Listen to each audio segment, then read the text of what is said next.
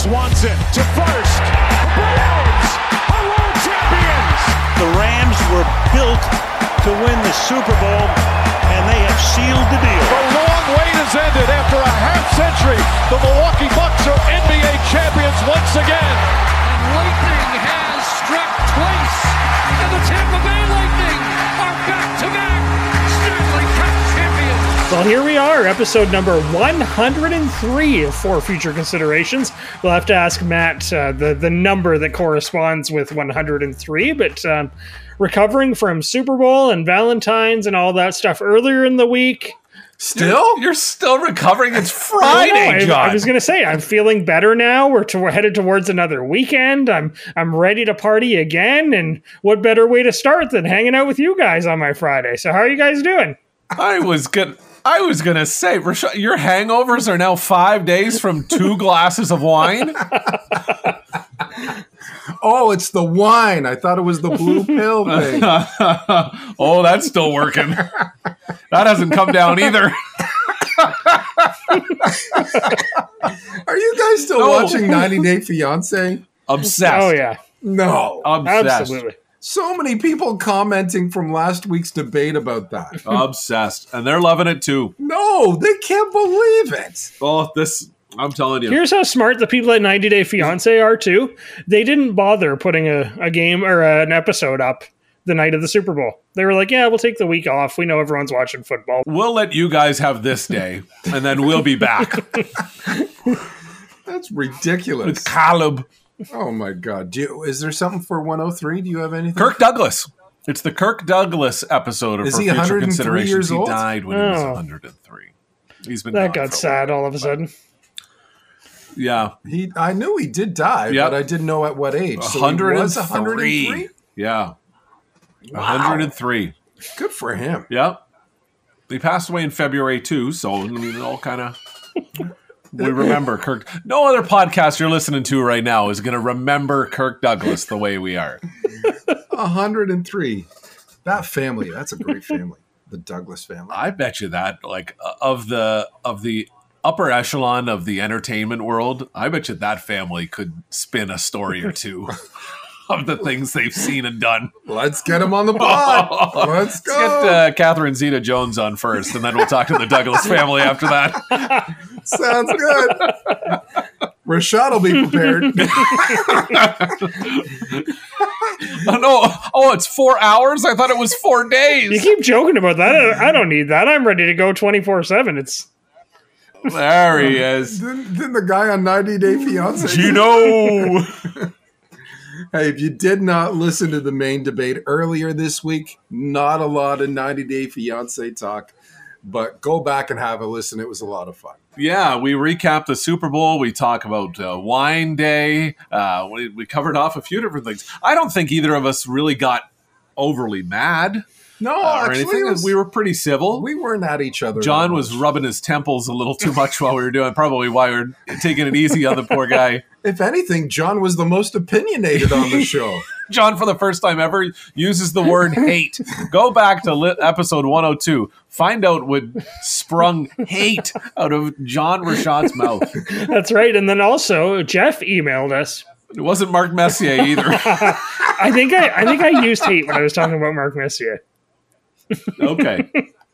Second time ever in the history of the podcast. Mark Messier right. this. So Jeff emailed us and said he couldn't believe we were wine drinkers and he wondered what happened to good old-fashioned beer. And I have to say, I usually drink beer. That's why the wine gave me such a headache. I'm definitely a beer drinker. So, Jeff, we're with you. You know what, John? Jeff, you know what, Jeff? I'm starting to pull away from it. Pull away from beer. Pull away from the beer. When we go out after a Leamington Flyers victory, they're delicious in those green glasses. When we're drinking, it's a great time out. We have a good time. Have some beers. But outside of that, I couldn't even tell you the last social beer that I had. It's not my go-to anymore. See, at the beginning of this year, I actually started planning out my year. I know you did. Alcohol-wise. It might tell me that I have a problem. I don't think I have a If you're problem. planning it out, it's smart. It's just smart. but I'm going towards more the spirits, the whiskey and the vodka. Come summertime, a nice cold ale will be very, very good. Definitely. But I'm getting into. I just got a bottle of bourbon from our good friend Jim, who was here for the Super Bowl party. I plan to enjoy that. So beer is taking a back seat for me, and I do like my wine as well.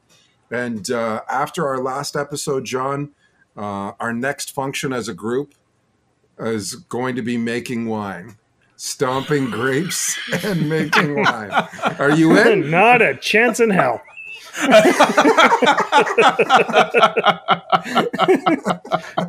So what's the deal with the higher alcohol content, you two? Are you guys numbing some pain, or what's happening?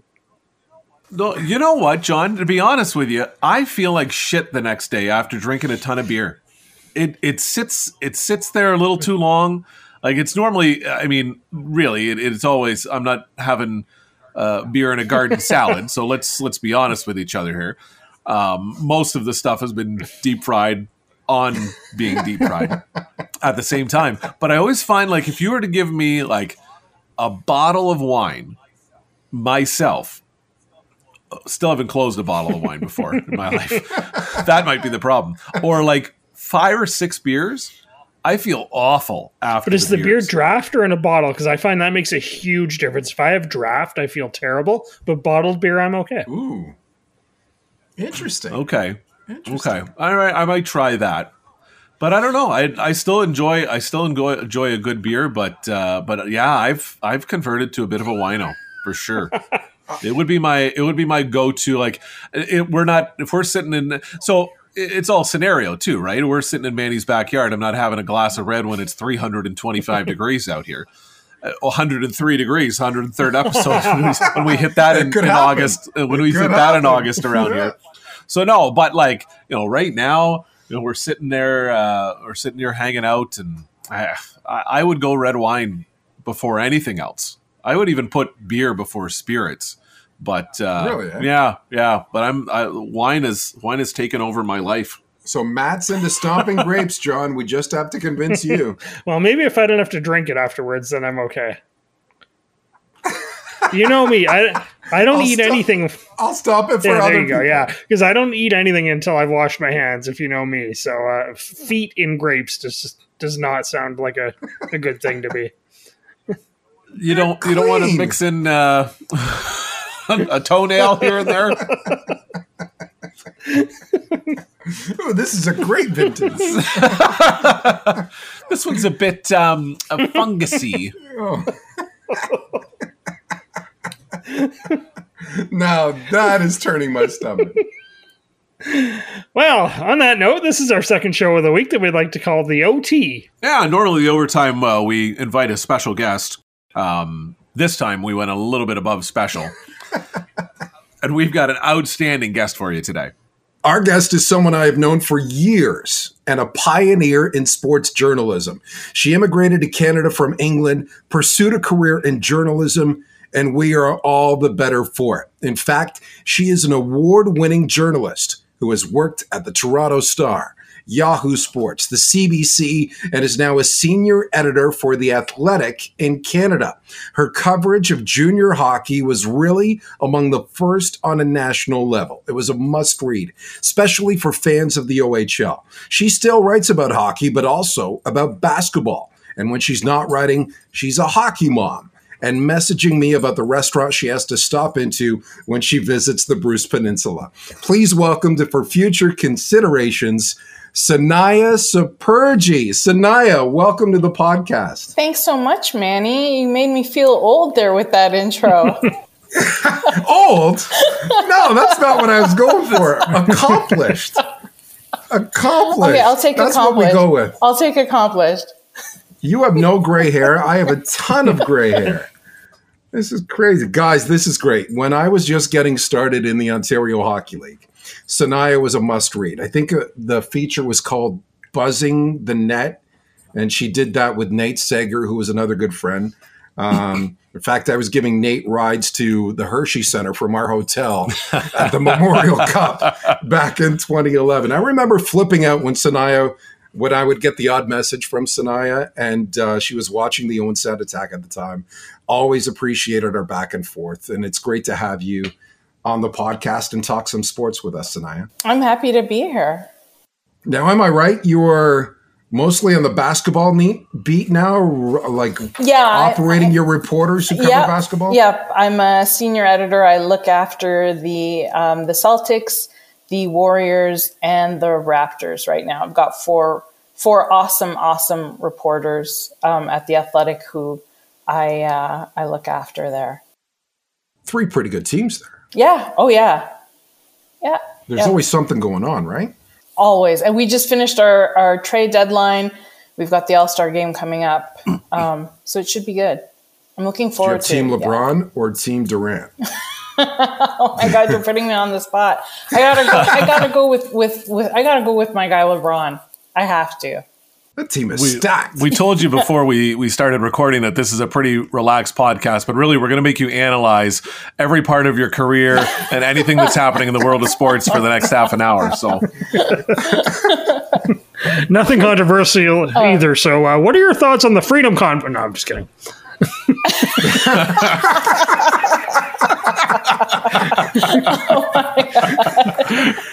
Are you still there? Hello? Are you still there? You know what? I was listening to some of that back and forth on that convoy messaging, like that app that they were using. The Zello? To talk to one another. Yeah. Oh my God. It was like performance art. Like I could not believe that it was real. Like, yeah, it was hilarious.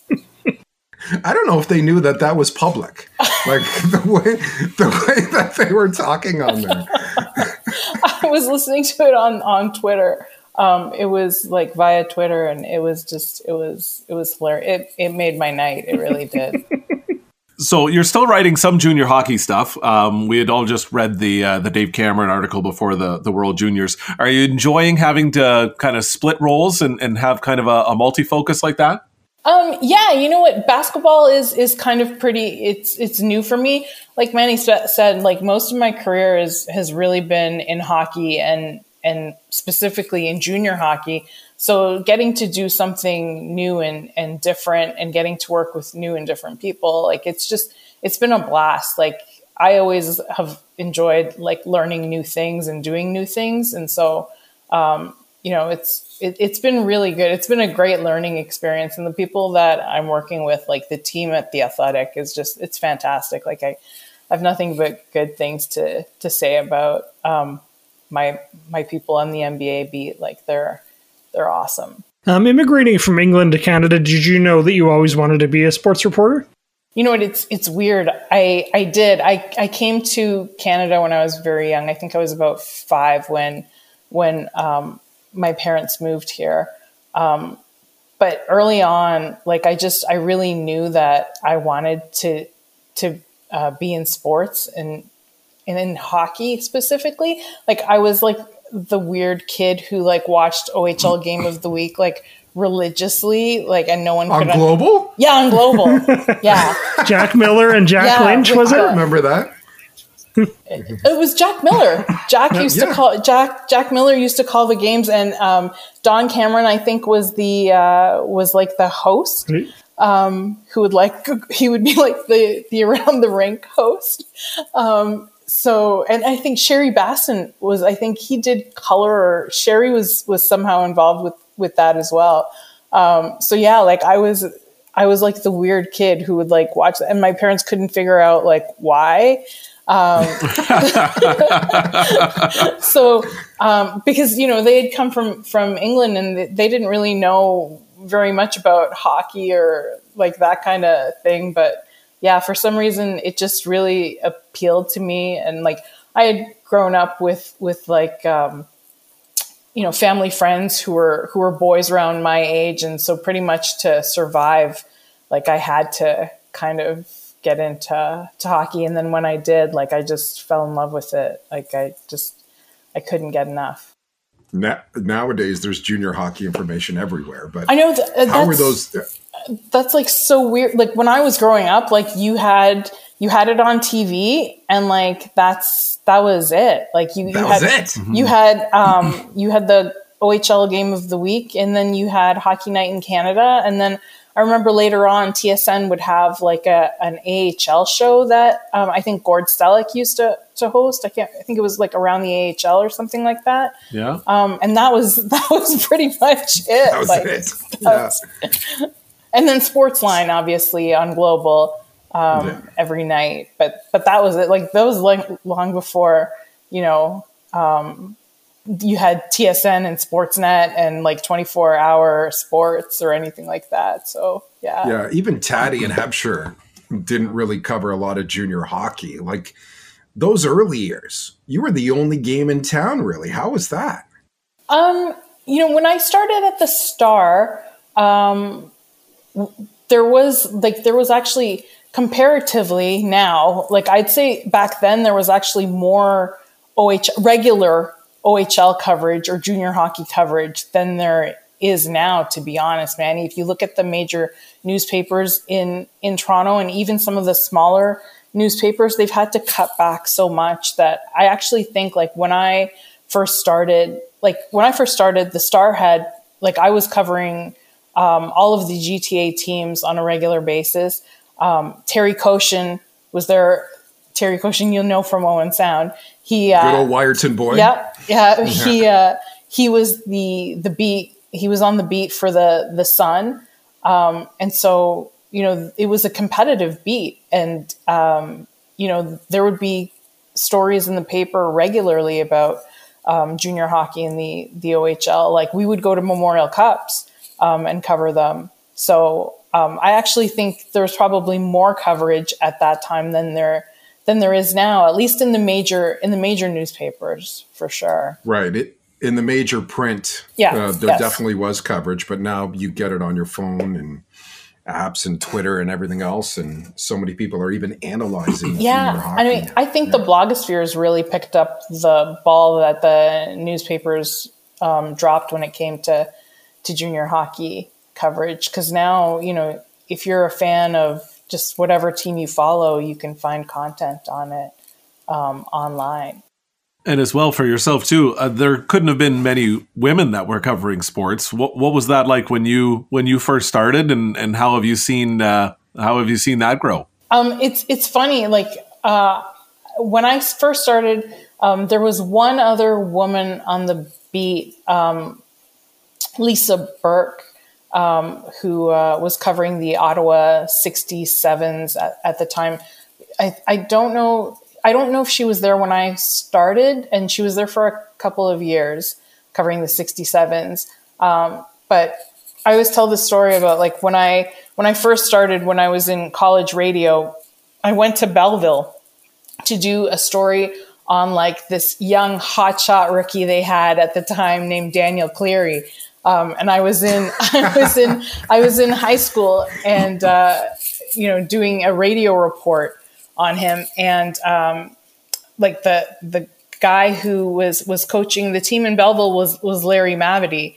And like Mav just could not have been nicer and just more welcoming and helpful to me. And I used to bug him later on when I actually started doing this like as a job, that like, if he had been more of a jerk, like I probably would have gone into something else. So it's his fault. Whenever I wrote something bad, I just about him or his teams, I'd say, it's your fault. You should have been a lot meaner to me when I came to Belleville that one time. So yeah, it has changed.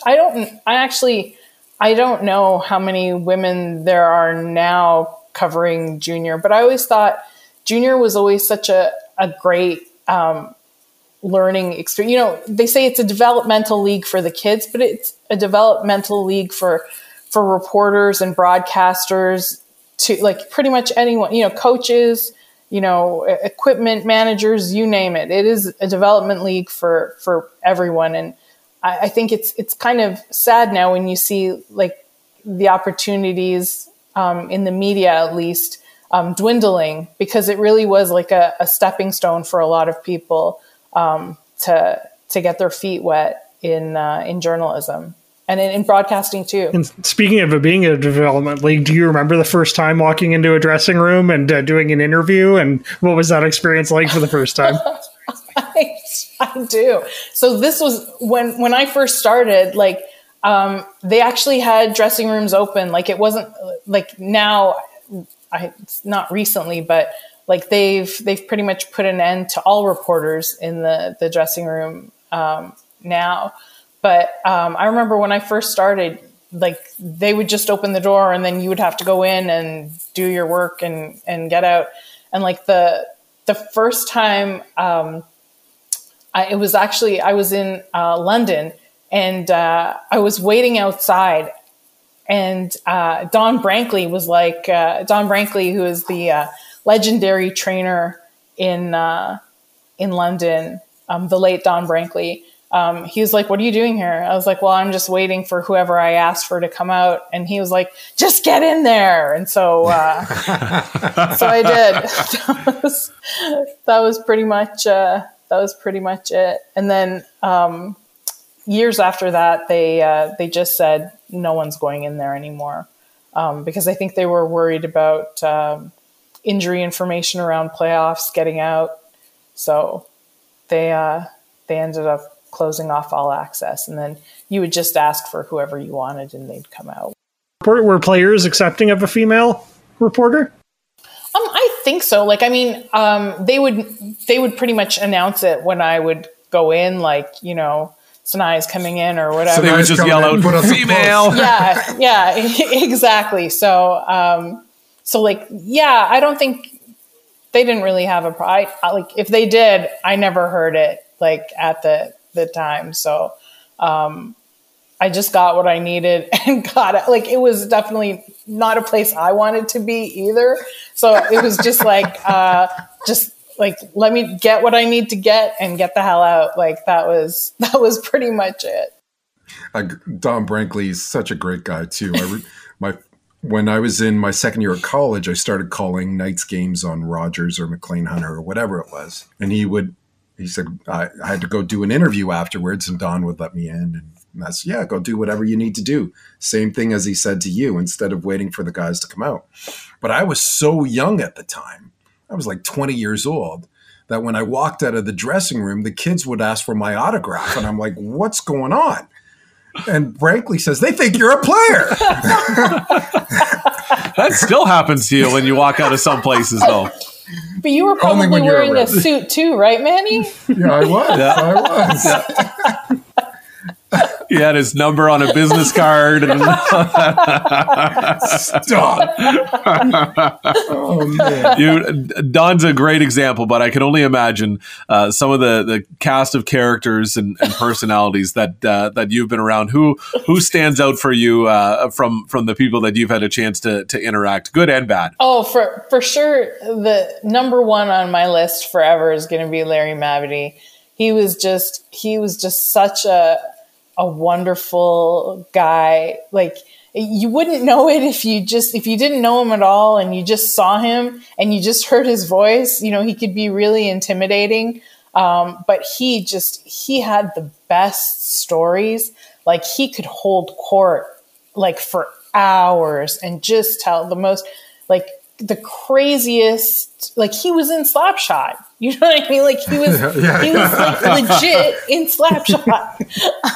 And so, like, you know, he would tell like the craziest stories and you'd be like, what? How is that possible? Like, how were the cops not called? And he would just be like, well, that's the way it was, you know, back in the 1970s. Like, he'd have that growly voice too, and he was larger than life. Like, yeah, for sure. He was just an amazing, awesome man. And I know, you know, he's missed very, very much around the league for sure. But I really loved your thread. I loved your thread on Twitter about him too when he passed. I thought that was fantastic. He was just a great guy, and you know, he was somebody that like, I went to. They had a thing for him in November.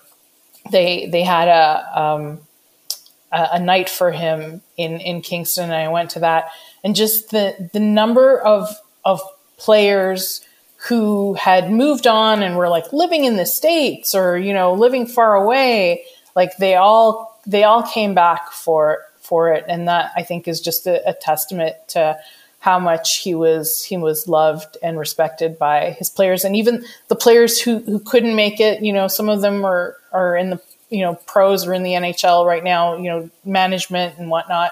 They sent videos. And so it was really nice to see kind of the outpouring of love and how much people like loved and respected him.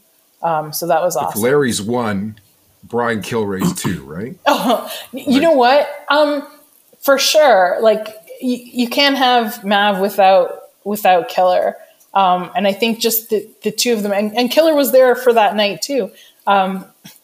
Like he was just another old school guy with great stories, you know, and just his longevity, just for how long he was able to do what he did at such a high level, like still winning, you know, was awesome. But another guy whom people might not know was the commish in Brampton. I don't know do you know the commish, Manny? Yes, I met him a few times back in the day. Yes. So how could you miss him? There was no one else in the rink, right? So the commish worked in Brampton. His actual name escapes, like, but it wouldn't even matter because everyone just knew him as the commish. If you were talking about, like, just everyone knew the commish, and he worked in Brampton for the battalion, and he was just a wonderful, awesome, hilarious man. And like that was probably the highlight of my trips to Brampton, to be honest with you, like because there wasn't really much going on there. Like Brampton was like just kind of like a sad place to cover games. Like I don't know what it was like to broadcast from there, but like just quiet. Left alone with your thoughts. You would meet Stan and the commish, and that would be it. Yeah, it was pretty. Like if I had to choose between going to the Hershey Center or going like literally 5 miles down the road to Brampton, like the Powerade Center. Yeah, I would go to the Hershey. And like sometimes this is really bad, but sometimes I would watch games at the Hershey Center and then time it so that once the game was over in Brampton, I would drive over to Brampton and do my interviews for like the battalion game. Just because I didn't actually want to watch the games in Brampton. So what's the line of questioning like? So how about that play in the second period? I would be writing features. I would be writing features. I would never do that for game stories. This was just if I was doing features, like I would just because it was depressing. Like yeah. Not that it was much better in Mississauga, but at least it was a bit more entertaining. I thought the rink was a lot nicer in Mississauga. Agreed. Yeah. So what memories stand out when you think of your time covering the OHL? Are there specific memories that are big highlights for you? Oh my gosh, so many. There are so many. I don't know if it's necessarily a highlight, but I've told this story before about the time there was a raccoon in the press box at St. Mike's. I don't know this story. Oh, yeah, St. Mike's. So I don't even know. You know how people are making fun of the Arizona Coyotes for playing in that essentially arena? That junior rink? Well, that was like St. Mike's playing at St. Michael's College School Arena, which I think the official capacity was like 1,500. And even then at times they had difficulty selling that out. But it was just like, it's a great, like maybe like junior A rink, but it was definitely not, even for at that time, the OHL standards, like it was subpar for the OHL. And one day I went in to interview Cody Bass, who was playing for the Ice Dogs at the time. And as I was walking into the rink, the PR guy stopped me and he was like, whatever you do, don't go to the press box. And like calling it a press box is like being very kind. It was it was like a scaffolding that had like there was like a ladder you had to climb up to, and like you couldn't even sit up there during warm up because it was like a death trap. So he was like, whatever you do, don't go to the press box. And I was like, why? What's going on? He's like, there's a raccoon up there. and I was like, what? And he's like, yeah. And he's like, I think I scared it and it's kind of angry. So like, don't go up there. And so he's like, we've called like, animal services or pest control or whatever. So they're on their way. And so, I went and like I peeked because it's open because it's like scaffolding and I could see it like up there. And so as I'm interviewing Cody Bass, like the guys from Animal Control come and they're trying to corral it, and like I'm facing the press box and Cody's got his back to it, and all of a sudden we can hear like shouting because the raccoon's broken loose and it's actually jumped onto the netting, like for like the netting, the protective netting. Yeah, the protective netting. And so we stop our interview and now it's just like people are like freaking out. It's before the game, but the players are all there, right? Like they're taping their sticks and all that kind of stuff. But now everyone is like freaking out because there's this raccoon is now on the loose. It's like quite agitated. It's running around. It's on the netting, and like they're trying to figure out how to get it back down. And eventually they brought some kind of like noose type thing and corralled it and took it away. But that's unbelievable. But that was I don't want to say it was commonplace at St. Mike's, but like there were like power outages because like squirrels had like chewed through like power lines. Like that had happened more than once with like the squirrels. So the raccoon wasn't out of the realm of possibility for St. Mike's. Like it was, yeah, St. Mike's was a lot of fun. The 2011 Memorial Cup will always be a huge highlight for me, but I always wish I was at the 2000 Memorial Cup. Oh my God, Manny! No. Were you at that? Yes, Manny. Is there a story behind this? The Barrie Colts. Oh my God, that was like truly one of the worst years of covering junior hockey. It was like literally nonstop, like gong show. Like I joke that you were always a must read, but that particular year you were a must read because of the Barrie Colts. There will never be another season like that because it was just so insane. Like just from the get-go, like the first game of the season is Barrie in Oshawa, and like a full-scale brawl breaks out. And that was when, I don't know if you remember, Ryan Barnes got his 25-game suspension for stick swinging because he broke Curtis Hodgins, who was an assistant coach, broke his hand swinging his stick over the glass. And so like that's how the season started for them. Like,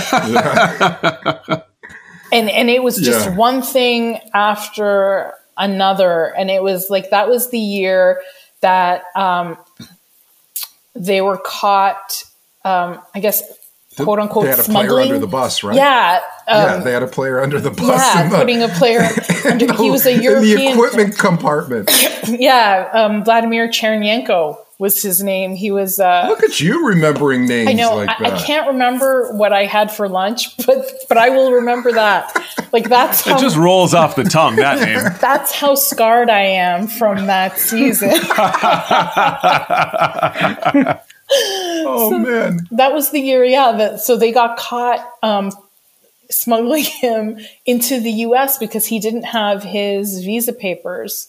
And so then after that, Bill Stewart actually was banned from entering the U.S. for some time. And so when they made the playoffs, they had to play against Plymouth. He wasn't able to cross the border to coach the team. But that was like the whole Dave Frost season. Sheldon Keefe. Yeah, with Sheldon Keefe and Mike Jefferson / Danton. Mike Jefferson / Danton, yeah. Yeah, it was just, but my favorite, one of my favorite things about that year was at the Memorial Cup. And so like all of these things, like it's just like incident after incident where like, you know, Sheldon Keefe refuses to shake Dave Branch's hand at the opening banquet, you know, like they walk out of the banquet and it's just like they continuously like kind of made fools of themselves. But my favorite thing that happened at that Memorial Cup was that two of the Colts actually got busted scalping their own Memorial Cup tickets.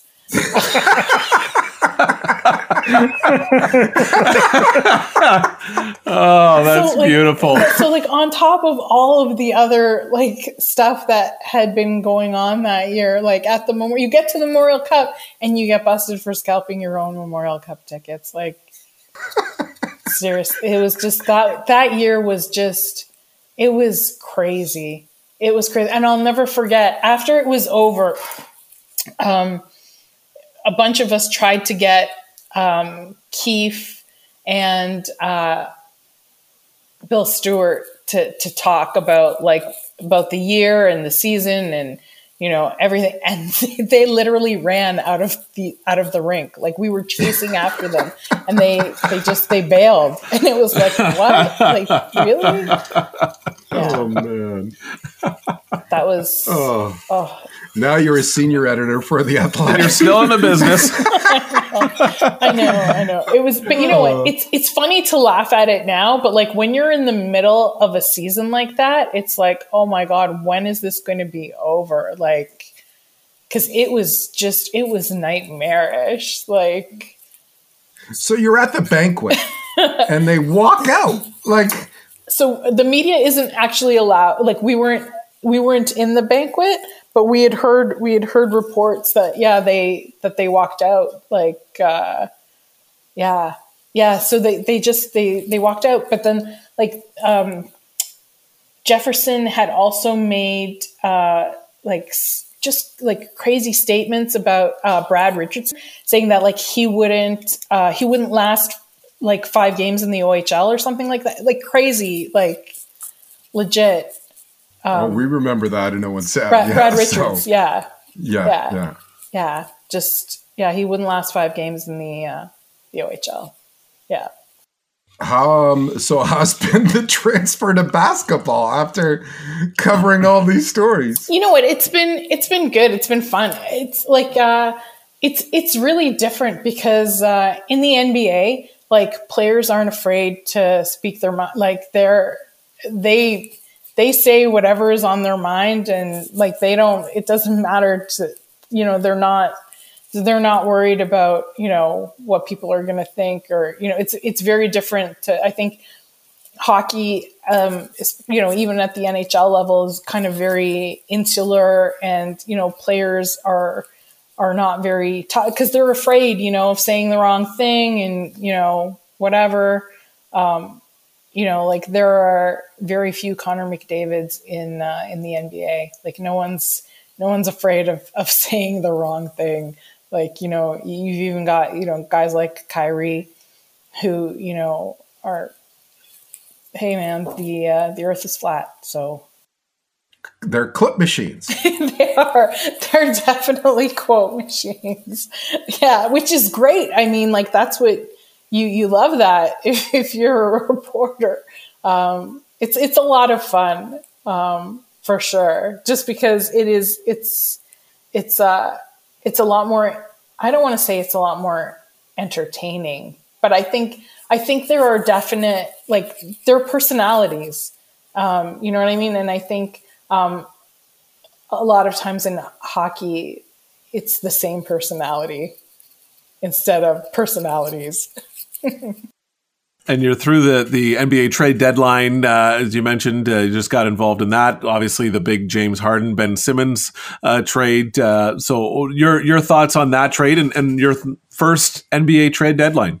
Actually, this is technically it's my second NBA trade deadline. But you know what? I think it's two guys who didn't want to be where they were. And I think hopefully it works out for them. But good luck to them. That's all I'll say. And you know what? The other thing is, I've got the Raptors and the Celtics. So if the Sixers and Nets want to implode, that's good with me. Celtics beat the Sixers by 48 on Tuesday night, so the implosion might have begun already. Do you think basketball players have more power? You were talking about that.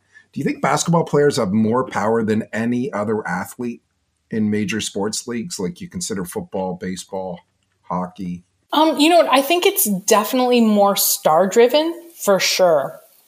And I think the stars, I don't know, who has much more power than LeBron in the NBA.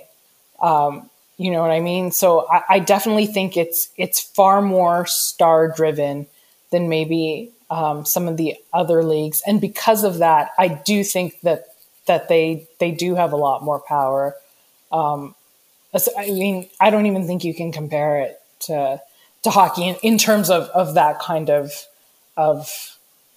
power.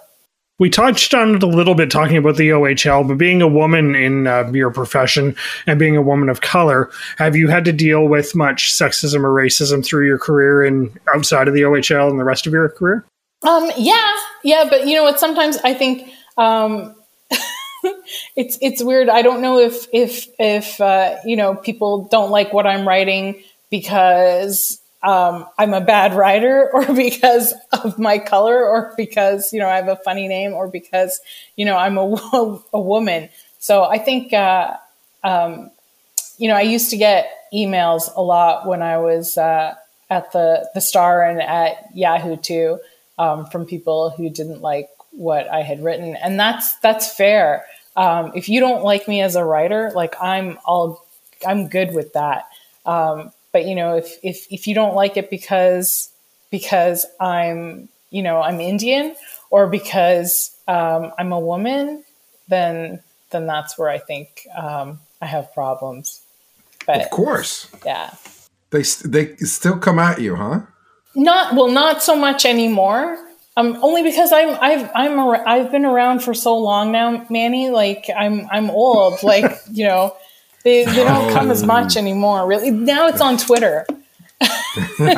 Well, now they come on Twitter's another Twitter. Story, right? Yeah. Twitter's a whole other story. Yeah. And nobody going to be able to control Twitter. Yeah. But yeah, for the most part, I don't know. I'm at this stage in my life now where none of that shit really bothers me. Good. You know what I mean? I'm too old for that shit. I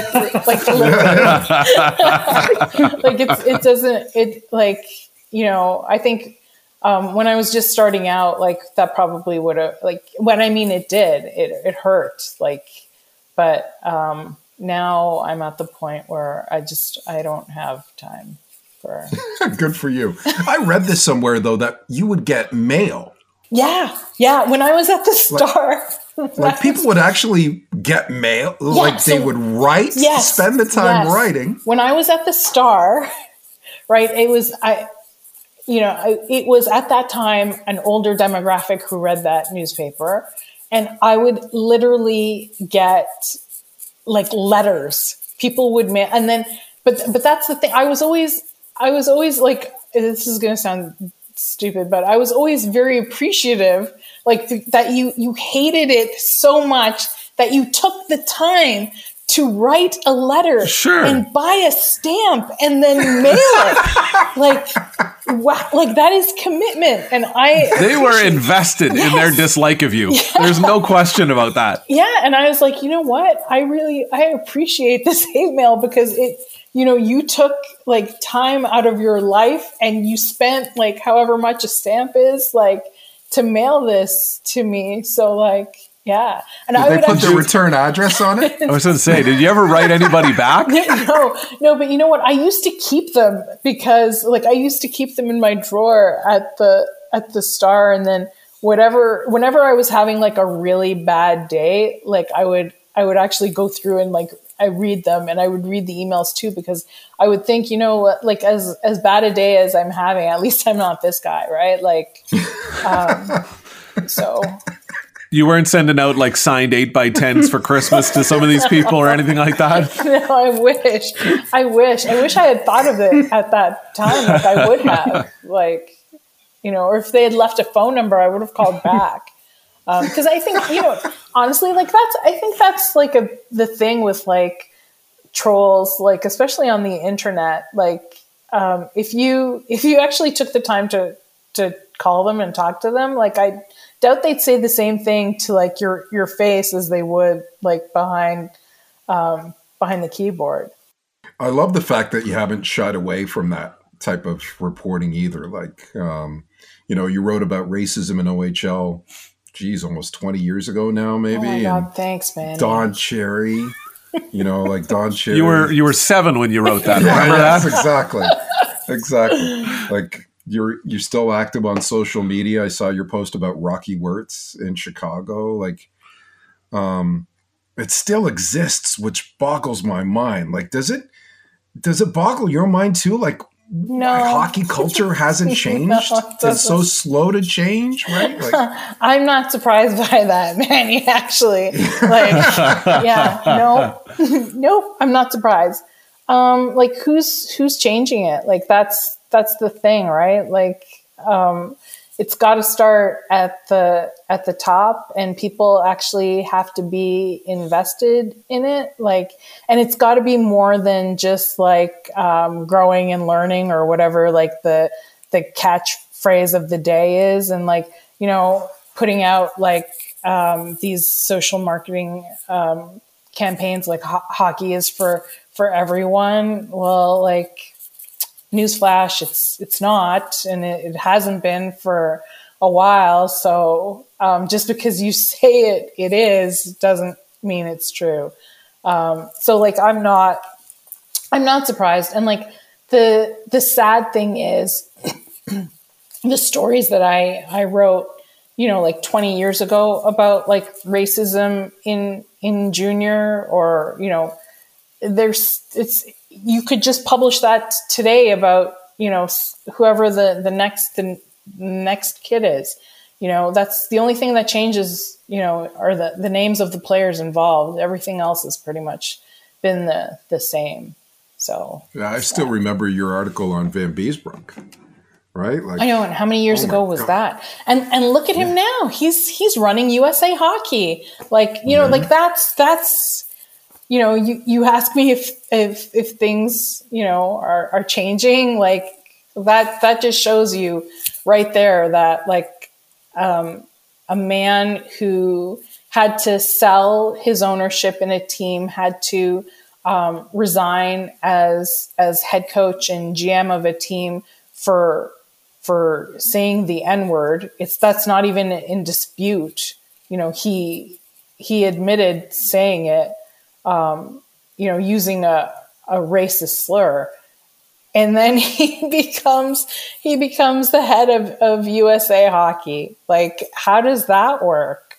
You know, like, hockey is for everyone. Like, not really. One of the things I found interesting, though, with Don Cherry and his disappearance, maybe it's just because I have like-minded people on my Facebook. When the NHL came back and he wasn't there, I made a Facebook status and I said, is anyone surprised at how no one seems to be missing Don Cherry at all? And so many people wrote to me and said, yeah, I don't miss him at all. I thought I would, because he'd been such a staple for so long. Not that they ever agreed with him, but just that he was always there. And it seems like that's a bit of a positive, that we've moved on from Don Cherry and no one seems to be wanting him back or hiring him back or talking about how they long for him anymore. Yeah. Is he still doing his podcast? Like, I don't even. Yeah, I think so. Yeah. Ours is a little bit higher listenership, but he's still doing his, I think. Well, I'm sure he's appealing to the Convoy crowd for sure. But like, yeah, I mean, I guess that was progress. I mean, but how long was he on the air for? Like, that's the other thing. Like, how long did it take for people to finally, or I should say, for sponsors to finally say, okay, you know what? This is not going to cut it anymore. Like, how many people had he offended before that? Like, it was like decades worth of people that he had been attacking, you know, people from Quebec or, you know, you name Europe. it. Yeah, Europe, Yeah. exactly. Yeah. Like, you name it. Like, yeah. But it's... Manny had mentioned in his intro to you, he'd used the word pioneer, which is hard to believe at 27 that you're already considered a pioneer. But when you see all of the women, how old when I first started, like, you know, I was wearing like a bonnet and taking like a horse and buggy to games, like. Yeah, no, you're being asked to churn butter at home, and she said, "No, I got to get to the Powerade Center." Sorry.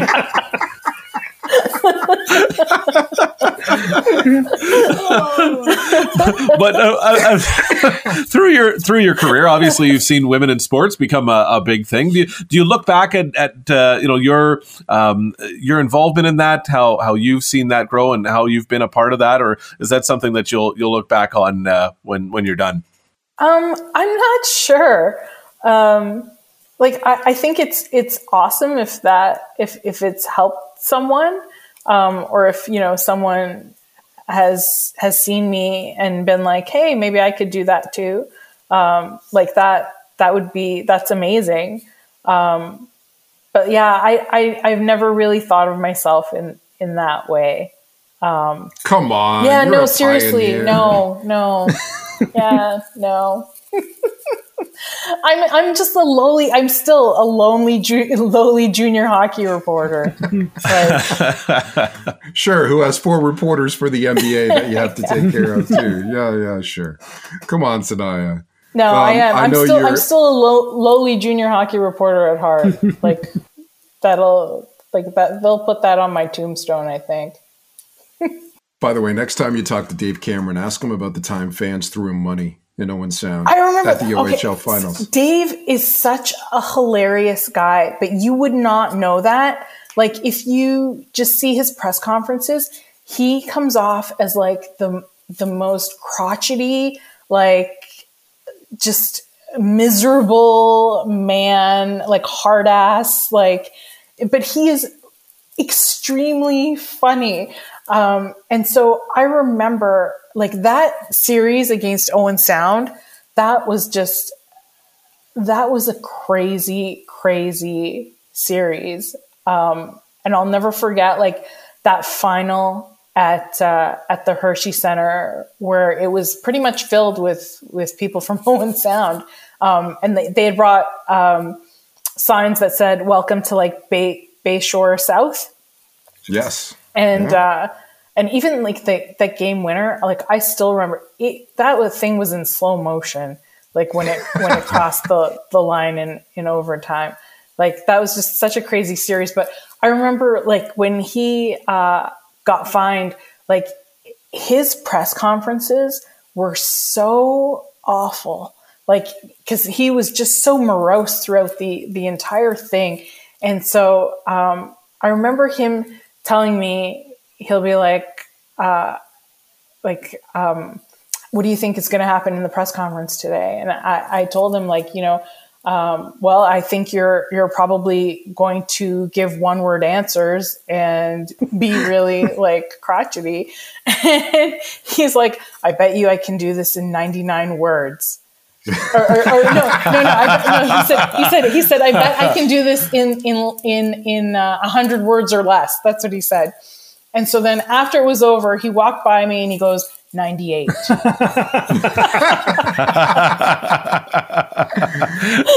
It was funny because I dubbed Bayshore South. When we were telling people in Owen Sound on the radio to go to the Hershey Center, we dubbed it Bayshore South. Let's make it Bayshore South.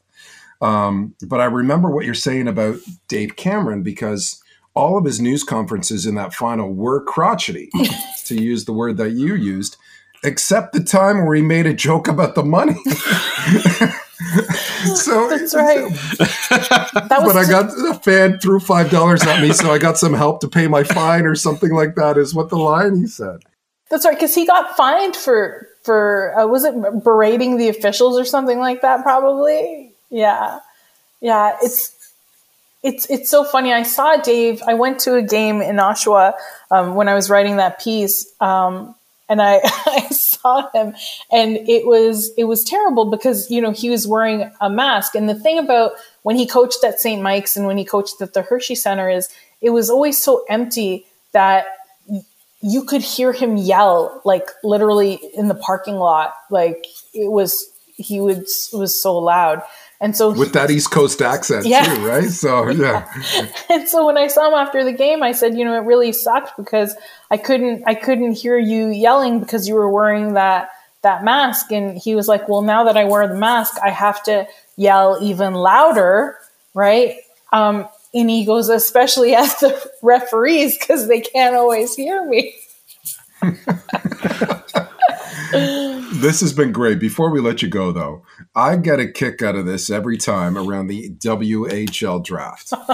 And whoever's listening to this, you got to follow Sanaya on Twitter during the WHL draft or even just before, because your infatuation with names of players up for the draft is incredible.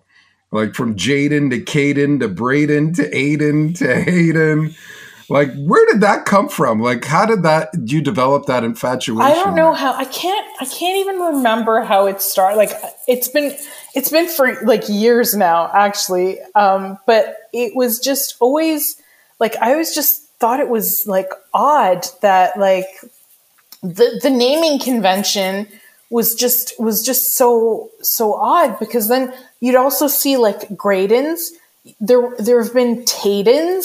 Like there's like Raidens, there was a Zayden. Like it's really, I always thought it was odd, just like how that naming convention worked. And then I just like the sheer number of like the different spellings, like the variations was just like another thing that was just like so like strange. But like, but I love it. Like, because, I think the thing is when you're somebody who has a unique name, like I think you appreciate when other people have unique names too.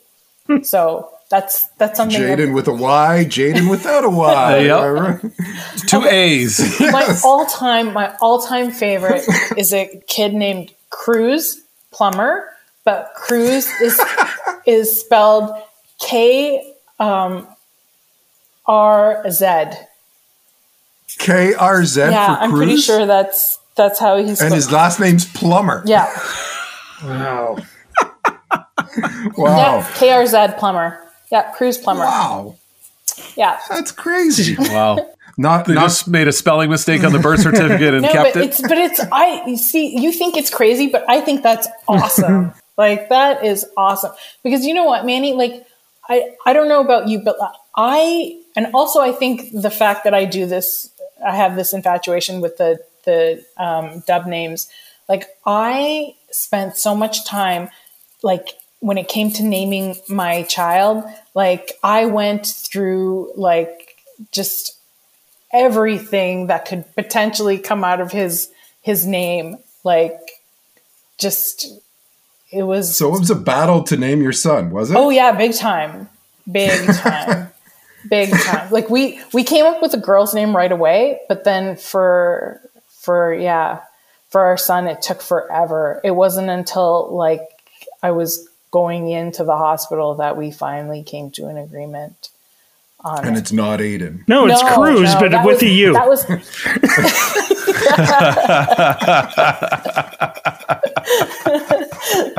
but like, honestly, like, I love it. I think the sheer creativity of like the parents in the Western Hockey League, like, it's awesome.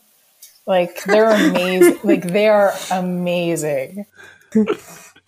Sanaya, this has been great. I want to give you an opportunity to talk about the Association for Women in Sports Media too, because I know you're involved with that. Yeah, I'm a member there, and they are doing awesome work trying to help women, especially young women, get into journalism and into related fields. It's if you're interested. awsmonline.org. Yeah, they do a lot of good work. And so what's next for you, commissioner, or are you going to be the commish one day? Or are you going to run the Athletic? Like, what's going on here? What's the next page? I have no idea. I mean, commissioner of what? Like you couldn't pay me to run a junior league. That's for sure. Like, I don't need those headaches. Like, we need you to put in a bid to bring a team back to Brampton. Oh my God, no. That was such a disaster from day one. That never should have happened. Like, really, that was such a bad move on the OHL's part. Like, I know why they did it, for the money. Obviously, that's one of the reasons the OHL does anything, really. But one team in the GTA is okay. Yeah. But when you have, you know what? And that's the sad thing. I think if they had just stuck with one team, like, it would have survived. Like, they would have been able to make a go. But like, with two teams, it was just such a disaster. And then not only two teams, but two teams literally 5 kilometers apart. Like, and then just the Brampton arena was just not, like, it was not a great arena. Like, it didn't have any charm. It was like, it had those like metal benches that, it was just, it was very concrete, and it was not really a great rink. Well, Sanaya, this has been a lot of fun. If you're ever down in the Windsor area, come see us. And, for sure. And make sure you stop at Joe Tomatoes when you go back up to when you go to Owen Sound and the Bruce Can I give you a thumbs up, Manny? Yes. Our thanks again to Sanaya Saperji from The Athletic for joining us on the podcast and reminiscing about her days covering junior hockey. And she still writes for junior hockey. And great that she didn't really want to talk about it that much, but she really is a pioneer for sports journalism among women. She's involved in the Association for Women in Sports Media, the website awsmonline.org. And she's doing some great work with that organization. She's doing great work year after year after year covering sports, and now doing it for The Athletic. And at 27 years old, too. It's awesome. Yeah, she was great. She had a lot of really good stories. I very much enjoyed her. I've read her, but I've never had the chance to speak to her before until now, and she was very good. I forgot some of the stories, like the Barrie kids scalping their tickets God. at the Memorial Cup. How have you lived through that year and be like, nope, this is definitely the career I want to be following? It had to be a sign, right? The very first game of the year, there's a bench clearing brawl.